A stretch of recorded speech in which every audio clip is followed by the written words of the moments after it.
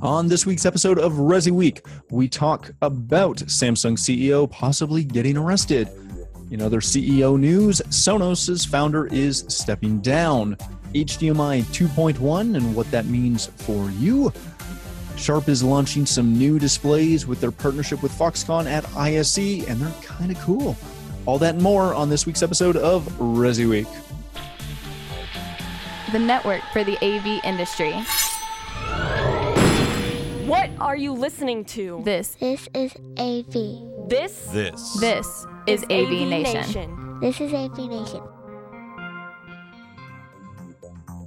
ResiWeek episode 50, HDMI's future. This week's episode of ResiWeek is brought to you by Middle Atlantic. This is ResiWeek.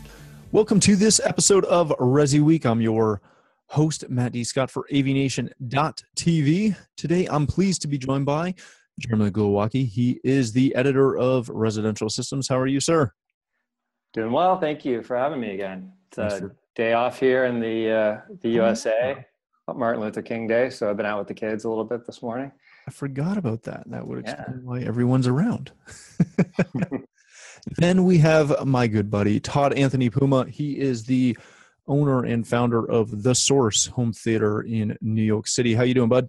Doing well, man. Thank you again for having me on as well. Hey, thanks for being here. Thanks for taking time out of your day off. Hey, no problem at all. That's fantastic. All right, gentlemen, let's jump right in. This broke early this morning. This comes to us from the New York Times.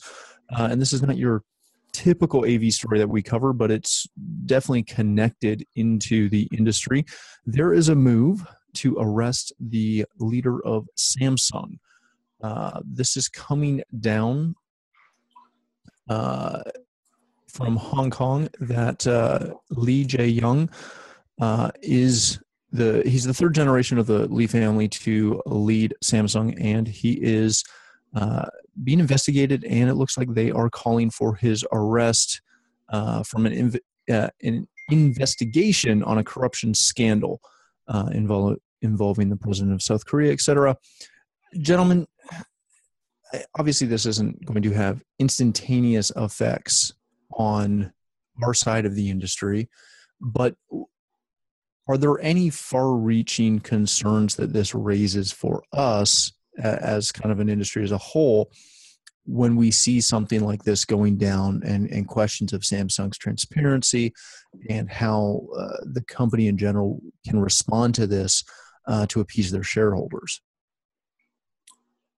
Things like this are going to happen. Word's going to get around, but it's not going to affect the quality of product that they build and the reputation they built for televisions, not iPods, Android devices, Samsung devices, and they had a little bit of a rough year with the exploding Galaxy 7s. But overall, they've been pretty much since the days I was working at Best Buy 12, 13 years ago, Samsung started their reputation and really took a big staple into this industry. Not speaking about the political end, just speaking on what they have done and what they would continuously keep doing. It's about the product and about the brand. It's not about the individual.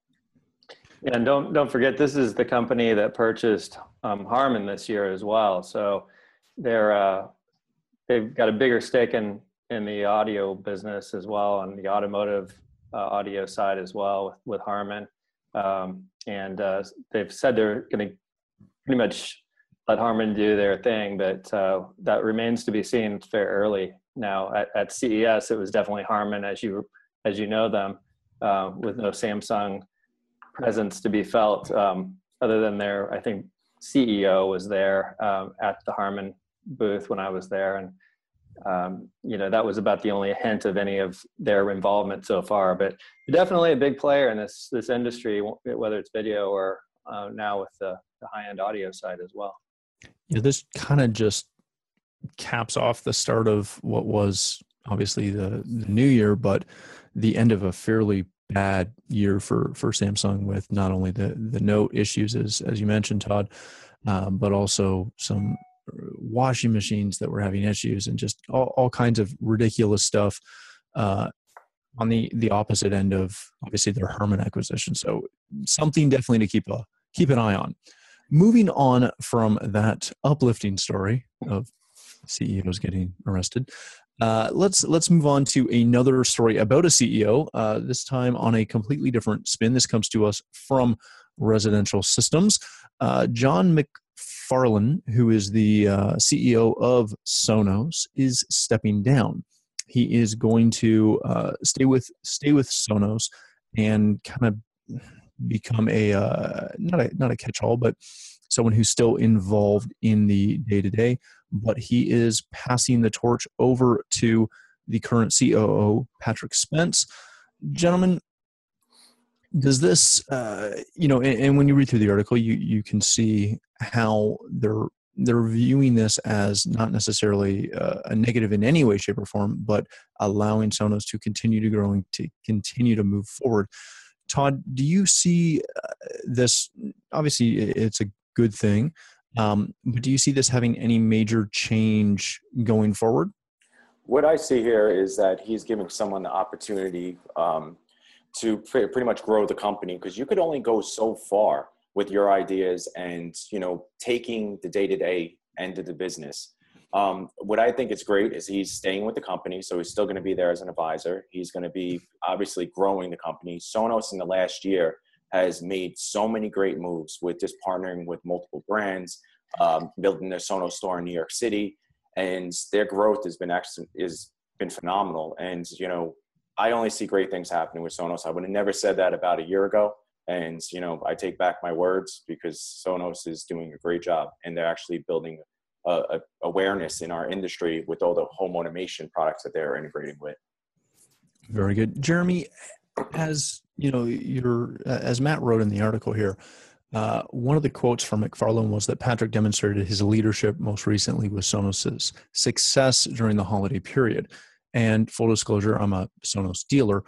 And this was the first time that I remember of Sonos actually running promotion specifically with integrators and other retailers for that matter. How much of this moving forward is their understanding that not just going their own way, which has always been the way of Sonos, but making it, offering incentives and doing discount deals and stuff like that to further push that market envelope is contributing to this change?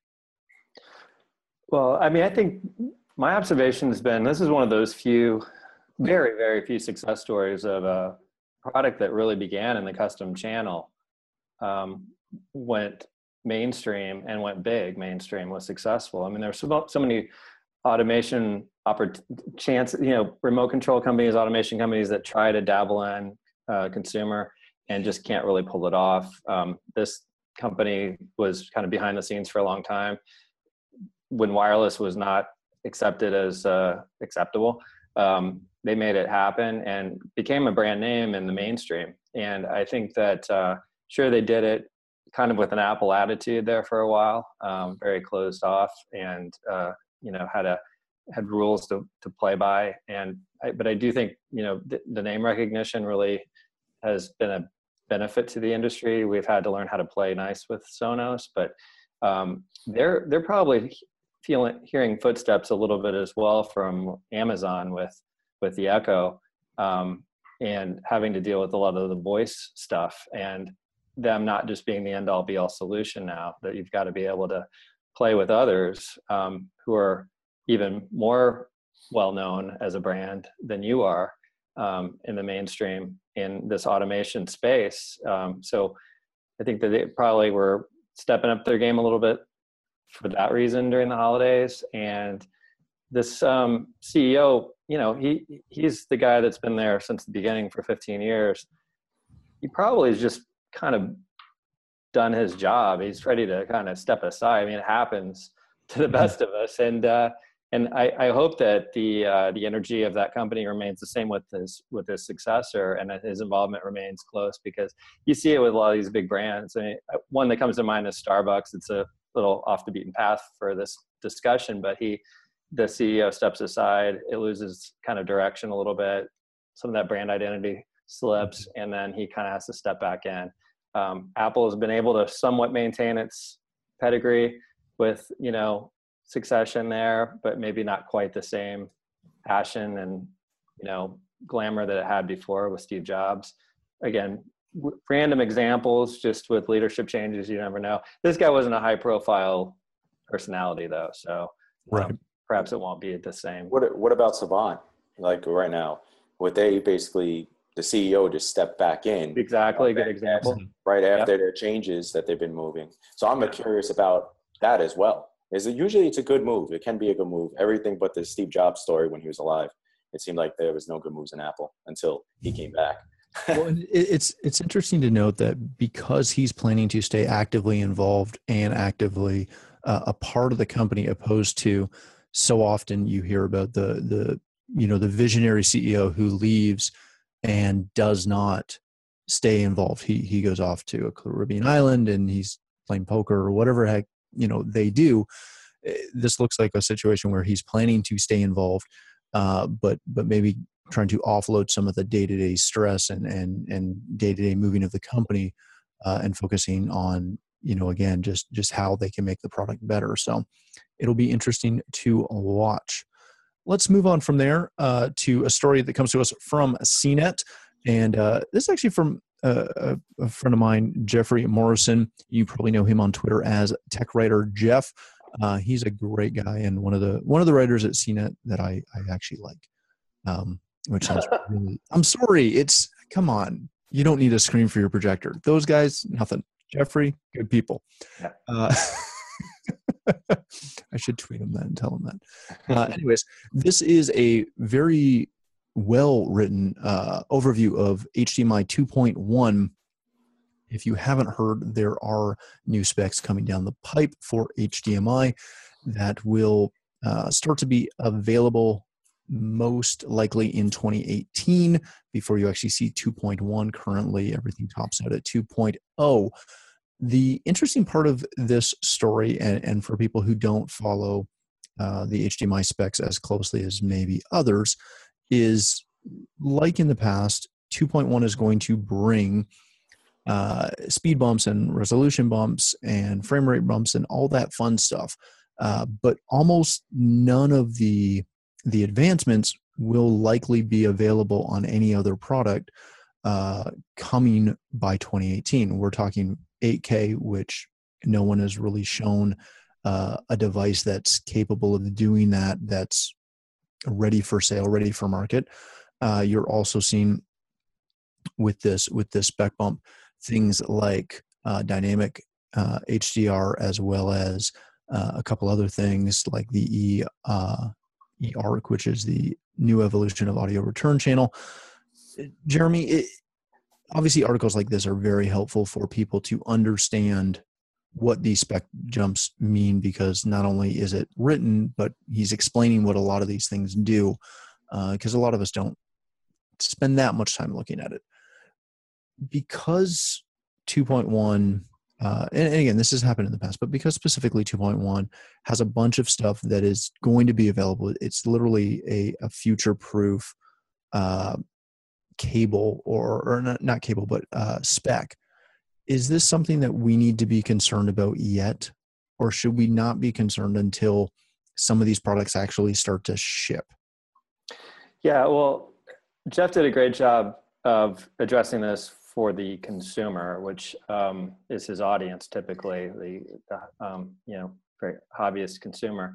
And I would say that the point that he was making for consumers is that they should not worry about buying product and finding it obsolete right away. This is more than 2 years out before anything starts to come to market, whether it's the cables themselves or the products that the cables go into, the TVs and the boxes and everything.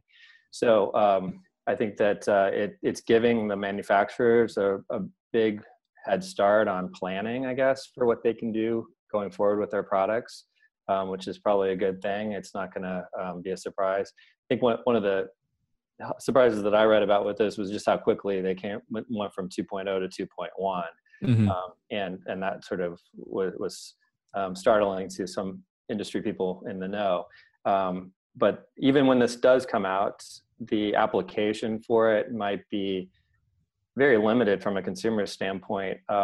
It's like the resolutions we're talking about, it's almost better if you're thinking about a monitor. If you're going to be up close to it, it's actually on your desktop. You're going to see the resolution when you're right on top of it, but you're not going to be viewing something close enough in a entertainment capacity to where you can actually see that fine detail. It did seem like it was just really pushing the envelope out there for the opportunities that maybe from a professional side of things, commercial side of things, and different other applications.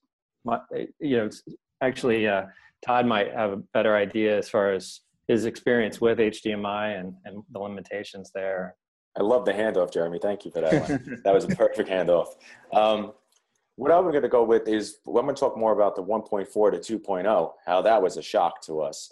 We didn't know that there was going to be a chipset change for devices like matrix switchers or televisions. We were telling the customers that TVs were 4K, and technically they weren't.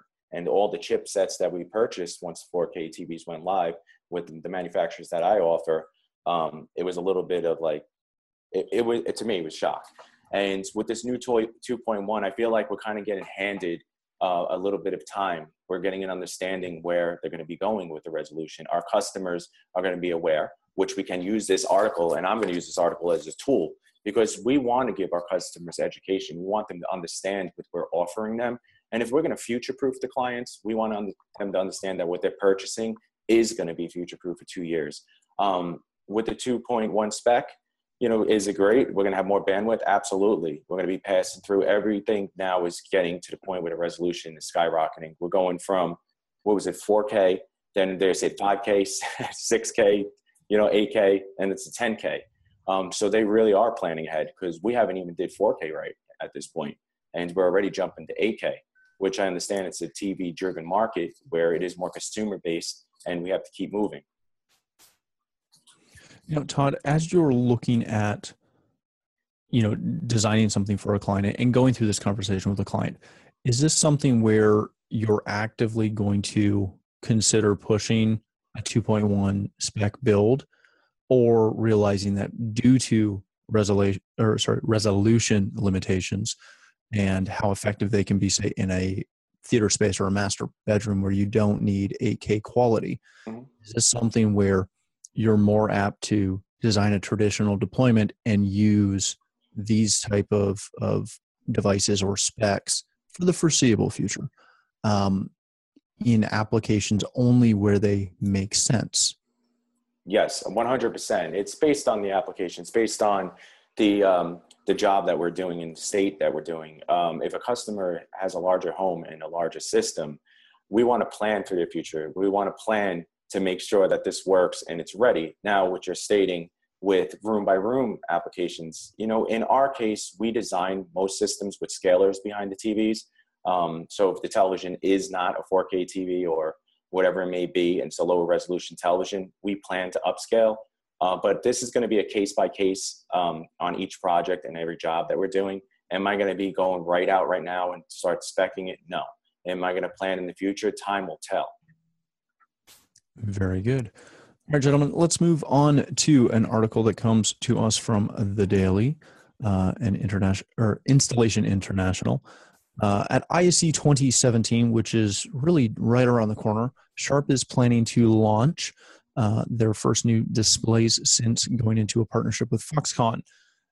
They're going to introduce a couple of displays, primarily a 80-inch big pad and a 70-inch video wall at the show. This is part of their residential / commercial partnership. And we're looking at finally seeing some of the new stuff that's developing out of this relationship. Is this, obviously it's great to see Sharp back in the, kind of the display game after being out for a little while. Is this something that we're excited to see, Todd, from an installation standpoint? For the residential market speaking? Yeah. This was a hard story for me. Residentially speaking, with the touch screen televisions that they have, that's great for the in-home office, and will be a tool that our customers will use. Again, it's a case-by-case study with that. Everything else, I can't see personally at this point by having a little time to research this and go over it, that this would be an application that we're excited for and we'll use in the residential home. Now, if this becomes a precursor to them getting back into a full line of residential products, that should bode well, correct? Oh, absolutely. We need more manufacturers out there. You know, pretty much right now, it's just Samsung and Sony holding my New York market that customers are asking for. Very good. Jeremy, with them coming back into the market, and again, primarily showing from this article some commercial products, what does this mean for the general landscape?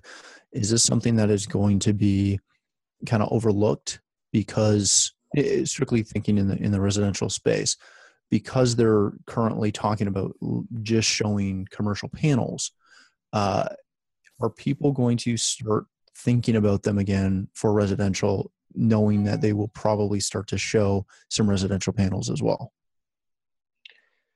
Yeah, I don't think that this is going to be noticed by the general public. And until they have a residential plan in place with distributors and that sort of thing, it remains to be seen. I think it's, again, like what Todd said, it's great to see more brands and perhaps in the space again. I think this is a strong start in the commercial space. And, you know, I'd love to hear from you guys who are going to ISC what you think of the actual product when you get there.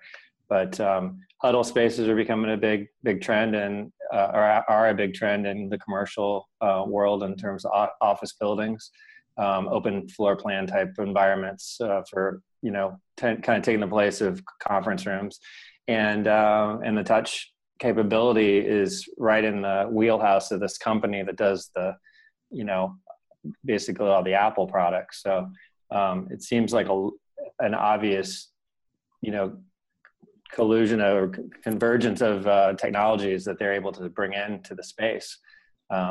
Whether that really goes into residential, I don't know. It seems like that race to the bottom kind of approach of residential panels may not be a market that you just want to jump right back into, whereas commercial, there might be a different kind of a play there that they're looking at. So it may not go residential. That's true. It's hard to say. Now, do you ever see a time when we start to actively potentially see touch displays of this size going into residential spaces and get into that whole, whether it be for gaming or control or, you know, kids doing homework? Are we going to ever see this type of product, like the Big Pad concept, in a residential space? Matt, you actually just said something that opened my eyes. You said homework with the kids. I can see that, right? Going to the parents are downstairs or upstairs, or maybe they're in their home office and they don't have the time to review the homework. The kids, you know, basically goes and slides up the homework to the TV upstairs, and then he's able to check it and proofread it without having an interruption that is, you know, that noticeable to whatever his business or her business may be. I think that would be a fantastic idea, and I can see in the future this being something people want. Trends, you know, the wow factor. Let me show you what I have and you don't have. Those are the good things about our industry, and that's what keeps us driven, and that's what keeps our customers wanting. I definitely see it as a future. I mean, any movie about the future, you see something like this, but you also see things that are just, you know, gesture control, which we've got a little bit of that going on with games and things too. But I think that just because everything is touch, every kid that's born today, I've got a niece that's just turned 1, and all she knows is that you can swipe anything you touch. You know, you've seen those kind of videos of the kids, and they want to swipe the book page, you know, because they think it is like an iPad. And I was in a demo at CES, and this guy had a MacBook Pro, and he kept getting himself hung up on this. He's showing me this demo, and he kept swiping his non-touch screen on his computer, and I'm like, dude, it's a computer, it's not a touch screen, it's not an iPad. And even somebody that's in their 40s or 50s getting so, you know, swipe and touch centric with video now, maybe not in the entertainment side, but just like educational. informational that I could see this really kind of catching on if it were available in a more mainstream way. Of course, with the high-end consumer, they'll take whatever is cool and you can apply it. Well, when you think about like the Samsung connected fridge that has that massive, almost 40-inch portrait display for writing notes, and they call it I'm gonna blank on it, but it's like a home hub concept. When you take that and extrapolate that into the connection to these Sharp displays, you can see potentially not only having that type of display on your fridge, but also having it as your living blackboard and driving from there and getting beyond just the Microsoft Surface small desktop machine. So it's interesting to see where it'll go. Graphic designers in home would love that. Oh yeah, having like an 80-inch display that they can work on. Absolutely, photographers, and the list goes on and on. Very, very good. All right, gentlemen, that pretty much does it for this week. First of all, thank you guys for joining me. Jeremy, where can people connect with you? On Twitter, Resi Editor, or via our website, which is residentialsystems.com. Beautiful. Todd, thanks so much for joining this week. Where can people connect with you, my friend? You can find me on Twitter at TheSourceHTI or at Todd Anthony Puma. Also at ResiSystems.com, ResidentialSystems.com, and TheSourceHomeTheater.com. Beautiful. Thanks again for joining us. For myself, you can find me on Twitter at Matt D. Scott and pretty much every other social platform. But more importantly, please stop by avnation.tv. You'll find this show as well as a wide variety of other shows that cover all of the verticals that we cover. When you visit our site, please make sure you take a moment to check out our underwriters. You will find them under the underwriter tab, and you can thank them for your support by supporting them as well. That's all the time we have for this episode of ResiWeek.